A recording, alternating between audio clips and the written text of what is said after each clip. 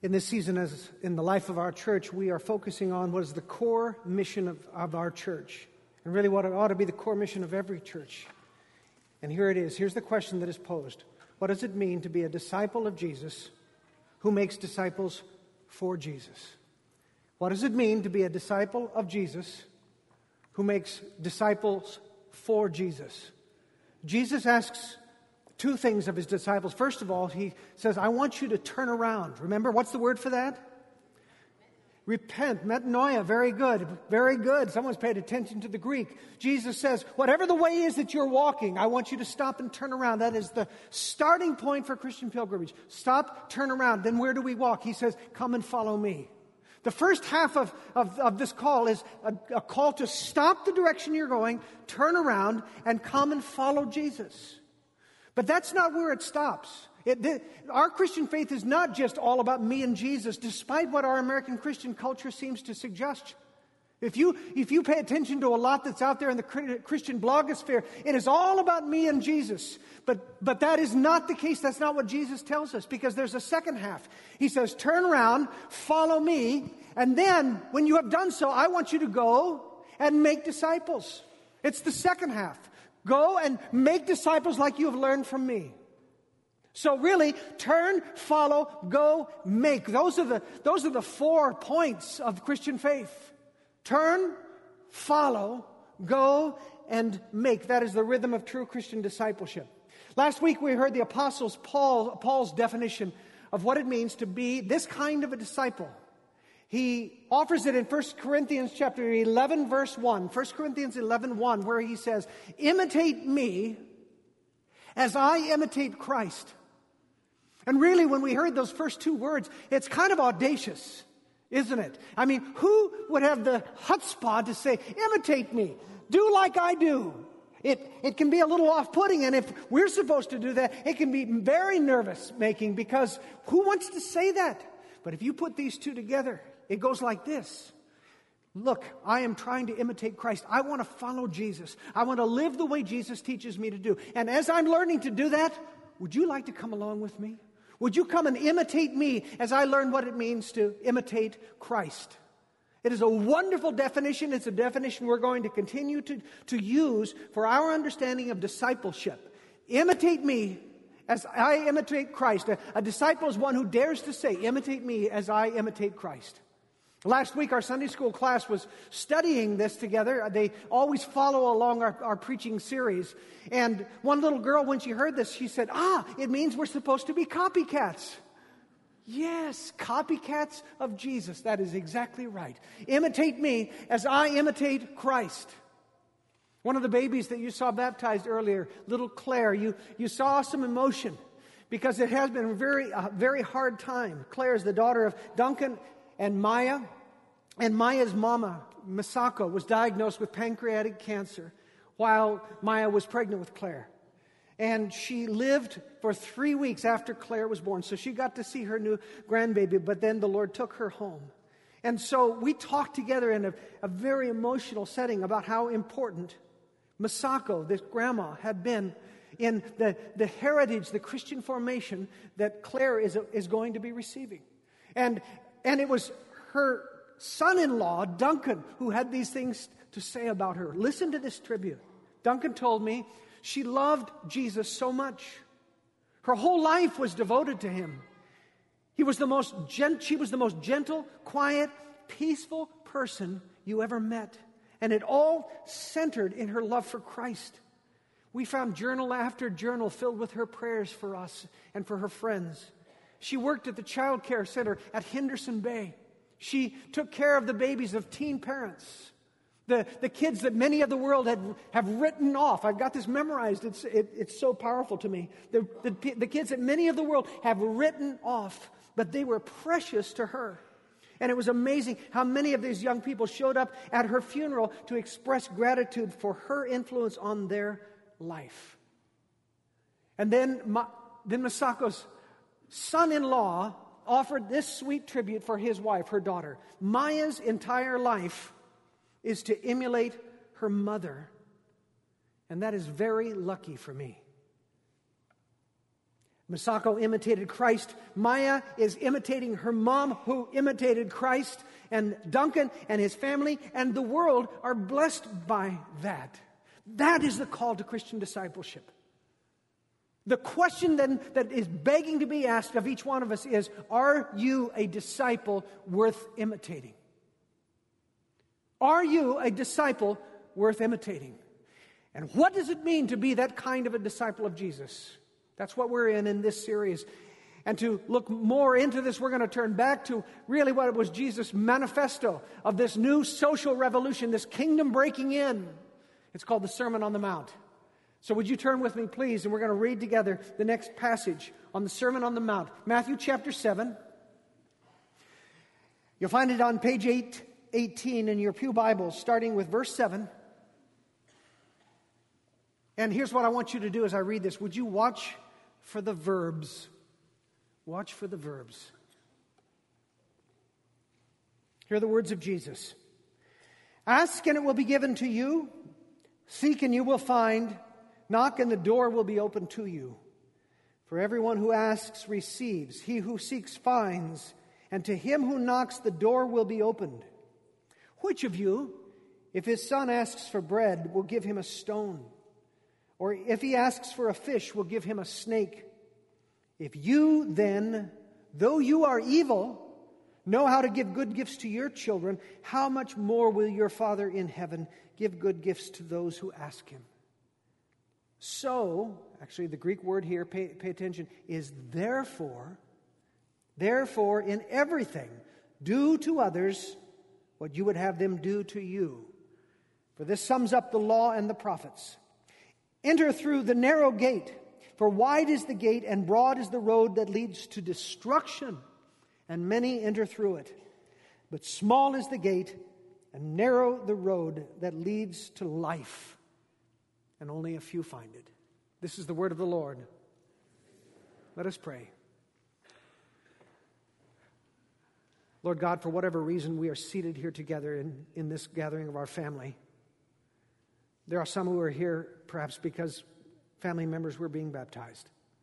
There are others who are here perhaps because they were dragged here this morning against their wishes maybe. And there are some here who are just so eager to hear what you have to say to us. Lord, every one of us longs to hear from you, longs to do more than listen to some guy talking, but longs instead to encounter Christ. Would you meet us by your Holy Spirit today, and would you make these words of mine, would you make them your words so that they might have life? For we ask this in your name, Jesus. Amen. Last week I talked about the incredible gift of God's grace in Christ. This word grace, this idea of grace, it is the great offering of the Christian faith to the world. We do not have to earn God's love. We don't have to do well enough, behave well enough to impress God. Rather, we discover the story of salvation in the Bible is this, that God loved us first. God loved us deeply, and He saved us because He wanted to, and because we couldn't do it ourselves. If you want a summary of the gospel, there it is. God loved us first, God loved us deeply, and He saved us because He wanted to, and because we could not save ourselves. There's the Christian gospel. And that is the primary difference between Christianity and every other world religion. Listen to this. Every other faith is some variation of do-goodism. Every other one. If I behave myself, if I earn brownie points with God, then when I die, maybe I will go to heaven. If I'm good enough, or at least if I'm better than the average guy. But the gospel of Jesus says, you can never be good enough. You can never be good enough to earn God's love. But that's okay, because God loves you already. And He sent me to come and save you. And that is a free gift. That's the gospel of Jesus. And that is wonderful news, isn't it? For those who have received that, who have wondered, what in the world am I going to do to discover that God actually loves us and has saved us by His own volition. That is great and wonderful news, this grace. But it is a gift that we can take for granted, and I think we do. When we presume upon God's grace, Essentially, we are saying this: since God has already saved me, I got my stamp, the mark on the forehead, the stamp on since God has already saved me, I can go ahead and live whatever way I want to. Because I'm in. I got the eternal fire insurance policy. I'm good. So I can go about living any way I want to in this life. Honestly, is that your attitude? When you think about the grace of God, is that the way that you treat it? Hey, I'm in. God did it for me. I can live any old way I want to. And it's good because someday when I die, then I get to go to heaven and everything will be great. Do you remember what Dietrich Bonhoeffer, the German pastor who was hung by the Nazis in the last moments of the war because of his faith, what he called that kind of attitude? Do you remember? Cheap grace. Would you say it? Has there ever been a more horrible adjective attached to a more wonderful noun? Cheap grace. And Jesus underscores that when he talks to his disciples and tells them what real discipleship is all about. We heard this verse last week. Jesus says, "Not everyone who says to me, 'Lord, Lord,'" in other words, not everyone who calls themselves a Christian, not everyone who claims that I am their Lord, will enter the kingdom of heaven, but only he who does the will of my Father. So one of the discipleship myths that Jesus destroys in the Sermon on the Mount is this: a disciple can live in persistent disobedience. Jesus crushes that. A disciple can live in persistent disobedience. And Jesus says, no, you cannot.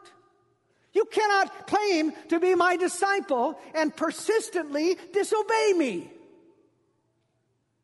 And if you are persistently, unapologetically disobedient toward Jesus in the way you treat others, or in your sexual behavior, or in the way that you speak, or in how you spend or give your money, if you do not care how Jesus wants you to live in these very specific, very practical ways, then you don't really know what it means to be an apprentice, a disciple of Jesus. Furthermore, the evidence might suggest that you are, in fact, not a disciple of Jesus if this is your inclination. I don't care what Jesus said. I'm going to live my life my way. Disobedient disciple. The two words cannot go together. They are an oxymoron. Do you understand that? Disobedient disciple. They don't go together. Here are two other words that do not go together according to Jesus. Passive disciple. Passive disciple. And that's what we learned today from this passage. These closing words in the Sermon on the Mount, Jesus sums it all up by basically saying this: that my disciples are not passive. They are active. They are persistent. They are tenacious. They seek to discover what my will is, and then they pursue it. They don't just sit back. They act.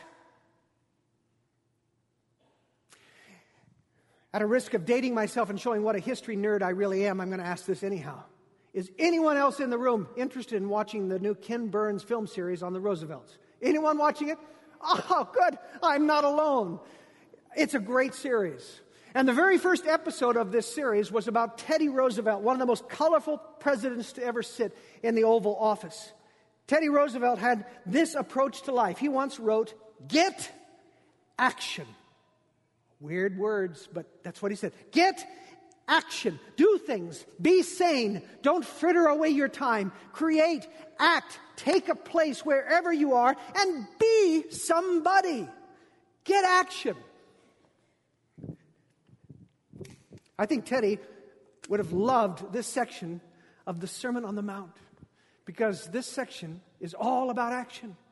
It is all verbs. Did you hear the words? What were the verbs? Tell me.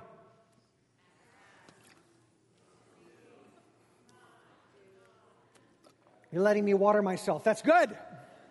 Well done. Ask, seek, knock, do, enter. All of those are action words. Verse 7.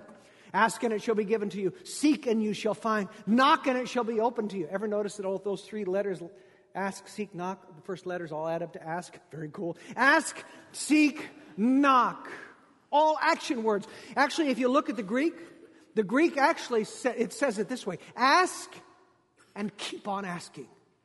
Seek and keep on seeking. Knock and keep on knocking. It's not one off and you're done. You don't ask once and you're good to go. Jesus said, I want you to just keep asking, keep seeking, keep knocking on heaven's door. You hear the tenacity in that? The persistence in that? Jesus is saying, my heavenly Father wants you to pursue an ongoing, moment by moment, day by day, give and take relationship with Him. My heavenly Father delights when He hears from you. He wants to hear from you. You never get old to Him. People ask us how our son Cooper is doing in Whitworth. And our honest answer is, we think he's doing fine. The fact is, we hardly ever hear from him. And I'm sure we are the only parents who ever sent their kids off to college and had that to say. But apparently there's something in the Spokane water that paralyzes the dialing finger. Because he never calls, he rarely texts. Now listen, we are glad for his independence. We raised him to fly away. But we do enjoy those moments when he calls, when he texts, when he connects with us. Why? Because we love him. Because we love him. And so we love to hear from him. The disciples could not help but notice how tenaciously Jesus stayed connected with the Father. He pursued a relationship with Father. Think about this. This is the second person of the Trinity who's lived in relationship with the Heavenly Father forever, all of eternity. He comes down to earth, though, and here he pursues this relationship with his Heavenly Father. They watched as he prayed every morning throughout the day. They saw the intensity, the fervor with which he stayed in connection with God. And he taught his apprentices to do the same. God loves to hear from His children, and He invites us to do so tenaciously, to ask whatever we want of Him. Anything you want, ask Him. He's going to give you the stuff that's good for you, but ask away. Whatever you want, He says, go ahead and ask. To seek Him in every part of our life's journey, to discover that He really does want us to pound on the doors of heaven until our knuckles are raw. I've been amazed by the way that cell phones have changed the culture of communication. When we were on the subways in Europe this summer, everybody was on their phone. You never even saw eyes. I'm not sure the French people have eyes, because all I saw was this. All of the time, every time they were down communicating something with somebody. Technology has taught us that it's possible to stay in constant communication with other people. Just imagine now if we took what we learned from that and we sanctified it. Just imagine if we learned that we could actually talk to God that way. Not once in the morning and then we're done for the day, or once, even worse, once on a Sunday morning and we're done for the week. But throughout the day, we communicate, we ask, we sing, we knock. And this is the thing we've got to understand. Not just about spiritual stuff. Do you believe that God knows anything about the actual stuff that you're doing in life? Do you believe that if you got His opinion on the matter, if you listen to His leading, you might make better decisions? And so, if we think that, then we begin to learn to say, before we make the deal, Lord, is this a good deal? Lord, should I hire this person? Lord, should I buy this car? Lord, I am so mad at this person, I hardly know what to do. Help me right now before I make a bad move. Lord, shall I speak to this stranger? The Apostle Paul wrote something that when you first read it, it seems outrageous and undoable. He says, pray without ceasing. Pray continually. But this summer, I began to ask the Lord to help me to understand what that looks like. I have been trying to practice the presence of the Lord since this summer.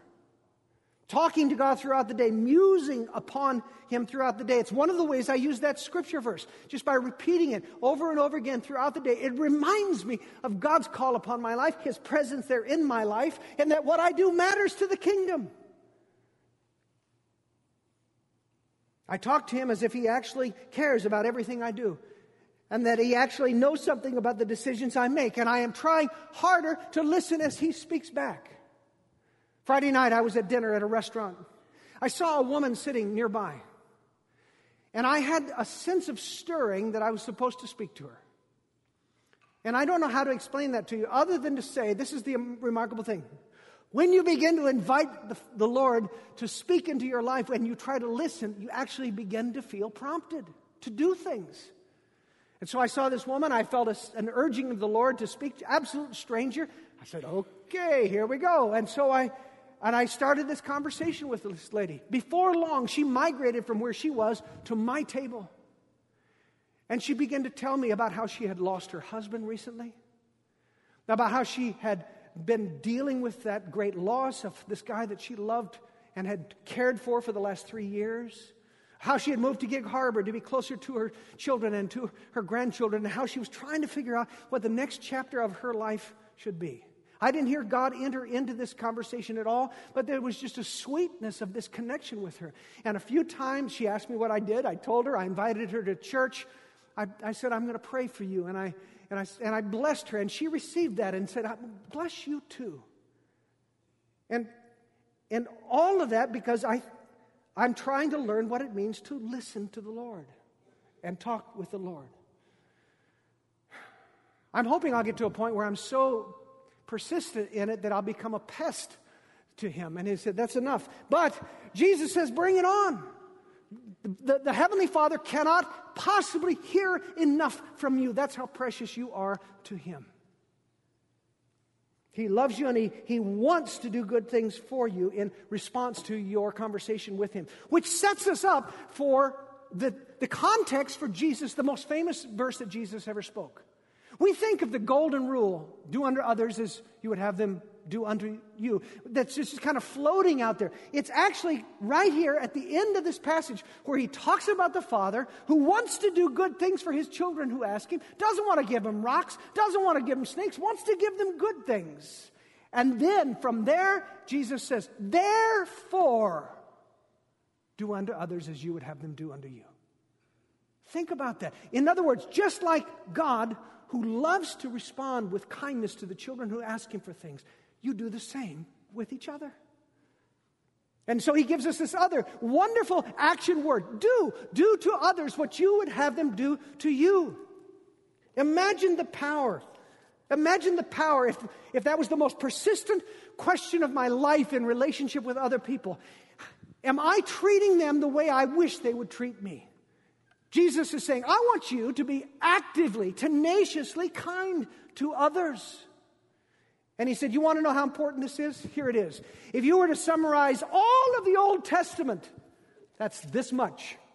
If you were to summarize all of this, you can do it with what I just said. Do to others what you would have them do to you. That's, He says, how important this is. Can you imagine the difference in your life, in the lives of others, if every single person walked out of here just with this action in mind? I'm going to be kind to others as I hope they'll be kind to me. How would that transform our community? Because we chose to be kind. We chose to care for others in that way. It's all verbs. It's action. It's ask and seek and knock and do. And then Jesus throws out another verb. Enter. He says, enter through the narrow gate to the narrow winding path. When we were in Oxford this summer, we were out walking near Christ Church in a beautiful walkway out there, and there were scores of other people with us. We had walked quite a while, and we decided that we wanted to get back towards the town. But we discovered there was only one way to get there, only one gate, and it was a very strange gate. You had to move the door of the gate, and then you had to step inside to what was like a big mouse cage. And then you had to do this, and you had to move the gate in the other direction, and then you could get out and walk down the narrow alley that led to town. Only one person could get there. It was it was tight. In fact, I made the mistake of trying to do it with a second person that I did not know, and it was way more familiar than I wanted to be with that English person. Way more familiar. The irony of it, there is another way you could go. You could keep going on the wide gate, the wide pathway. Do you know what the name of the wide path is, ironically? The Dead Man's Walk. Jesus said, listen, it's not easy going my path. It's easy to go the way of the world. But if you want life, you take the narrow gate, you go the narrow way. Many people assume This is a passage about doctrine. If you believe the right things, that's the narrow gate. If you believe the wrong things, that's the wide gate. But that doesn't explain the fact that there are many people, Jesus talks about them, who know everything that is right religiously, but they still don't belong to Him. This is not about right doctrine or wrong doctrine. The narrow gate is simply this. It is following Jesus. The narrow gate is following Jesus. The wide path is living life your own way, doing whatever you want to do. Being a disciple of Jesus, being an apprentice of Jesus, is going to mean choosing again and again and again not to walk the easiest, widest pathway that everyone else around you might be taking. It's going to mean choosing, being a disciple, an apprentice of Jesus.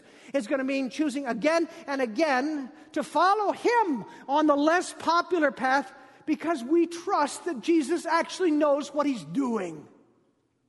Do we believe that about Him or not? Do we believe that Christ is Lord, the Creator, and that He knows what is best? If we do, why in the world would we not want to follow Him? If you were an apprentice bricklayer or an apprentice piano player, and the master said, lay bricks this way, or play scales this way, how stupid would you be to say, no thanks, I think I'll do it my way? And how surprised would you be if you ended up being a lousy mason or a lousy musician? We are lousy Christian apprentices, disciples, when we refuse to say to Jesus, I trust you to lead me where I should go, even when it seems odd or hard. Jesus is telling us it's not going to always be easy for my disciples. And when you read the rest of the Sermon on the Mount, what He requires of us, you discover He means exactly that. When Jesus says that He wants you to love one another, love your enemies, be kind to your enemies, forgive one another, give generously. When He tells us these things that begin to impinge upon real life, that is not an easy way. Following Jesus means abandoning your desire to have your own way, be the master of your own life. And it means going His narrow but best way. And there's nothing about that that is easy. There's nothing about that that doesn't fly in the face of our culture. Everything is acceptable in our culture today. Except, by the way, saying that not everything is acceptable. That's not acceptable. Every religion is equally good, except, of course, for the religion that dares to say not all religions are equal or good. It is hard to follow the narrow way of Jesus in our culture. As a matter of fact, the very word narrow is a harsh criticism, isn't it? He's so narrow. She's so narrow. Jesus says, I want some narrow people. I want people who are willing to be narrow and follow my way and not the world's way. The way of Jesus can cramp our style. When the way of Jesus challenges us and says, you know what? You are snotty towards your husband and your kids. When the way of Jesus says, I want you to sell some of your possessions and give the money to the poor. When the way of Jesus says, you don't need to buy anything. You've got enough. Be content. When the way of Jesus says, do not live together before you get married, because that is not God's best for you, and I don't care what the world says. When the way of Jesus says, I want you to make the priority of being with your church family as high a priority as you do all of your hobbies and activities. That's when the gate narrows down and the road gets a little windy. And when the apprentice of Jesus has to decide, will I tenaciously choose the way of Jesus in everything I do, every time? I got an email Monday from a woman in this church whom I admire greatly. She was nervous about last week's message. She grew up in a denomination that was all about trying harder and being better. You ever been in that kind of a church? And she said, I never quite felt like I made it. And she cautioned me. She said, my last Sunday sermon scared her. She cautioned me, do not lay that same impossible burden on our church. And I could not agree more. If when you hear me say, be obedient, as I did last week, or be tenacious, as you hear me say today, if all you hear is moralizing, all you hear is you must try harder to please God, you must try harder to be a good Christian, then if that's all you hear, then she's right. It's a false message. But here's the deal. She once lived in a church culture that expected too much of her people, of its people. Expected a life of holiness and obedience that was born out of a fear of God who is impossible to please. And it was entirely dependent upon the effort of that poor disciple who was never quite sure whether they had made the cut, never quite sure whether they were going to be saved. That was her culture. That is not our culture. The American evangelical culture expects too little of its people. Ours is a culture where we expect to be a Christian without being a disciple, expect to be saved without being obedient, and expect to grow without making any effort. Let me say that one more time. Ours is a culture where we expect to be a Christian without being a disciple, expect to be saved without being obedient, and expect to grow without any effort.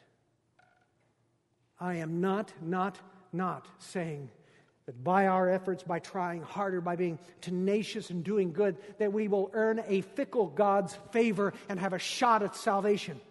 But I am saying, and I am using the words of Jesus here, that those who really know Him, who really love Him, who really trust Him as Lord, really want to be His apprentice, they are going to be obedient and going to be tenacious in learning to live His way. Get action. That's Teddy Roosevelt's odd way of saying, live life, go after it. If that's what you're going to do, do it. And isn't that what Jesus says exactly when He concludes with His Sermon on the Mount by saying, ask, seek, knock, do, enter. Get action. If you want to follow me, follow me. If you claim to be my apprentice, do the things I do. If you want to be my disciple, then live the way I live. Not to earn my love, you've already got it. But because my way of living is real life, and I want you to have real life. I want you, it's impossible to ask you to do all of these things. I want you to do one thing. I mean, if you leave, I got a whole list of things to do. It just adds to the burden. I don't want you to do that. I want you to take this and just reflect. One thing. What is one thing that the Lord Jesus might ask me as His apprentice to do? I want you to take a few seconds, and we're going to pray, and as the band plays, we're going to dismiss. But just take a few seconds to think about and muse upon what you read here. And the question, what is one thing that Jesus would have me do as His disciple? Would you just do that now?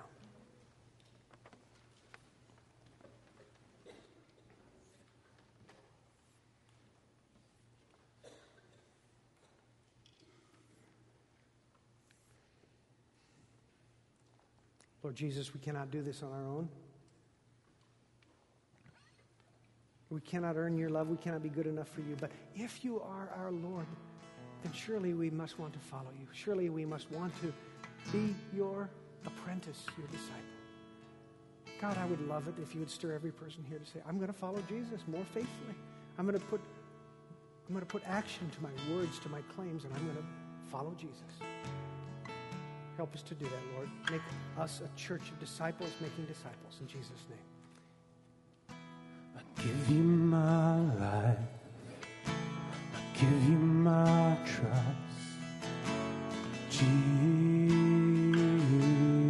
Jesus. Before we close, I want to invite you to the table this Wednesday night. There was something precious, and we'd love to have you come and be a part of that at 6:30. We can't do any of the things we've talked about if the Holy Spirit won't do it in us. Otherwise, it really is all about gritting our teeth and trying harder, and we don't need another try to do that. But if the Spirit is at work in you and you are feeling stirred by this, then I invite you to surrender and raise your hands and receive the blessing of God. The Lord bless you and keep you. The Lord make His face to shine upon you and be gracious unto you. The Lord lift up His countenance upon you and give you His perfect peace. And whatever you do, whether in word or deed, do it all in the name of the Lord Jesus, giving thanks to God the Father through Him. In the name of the Father, and of the Son, Holy Spirit. And all of God's disciples said,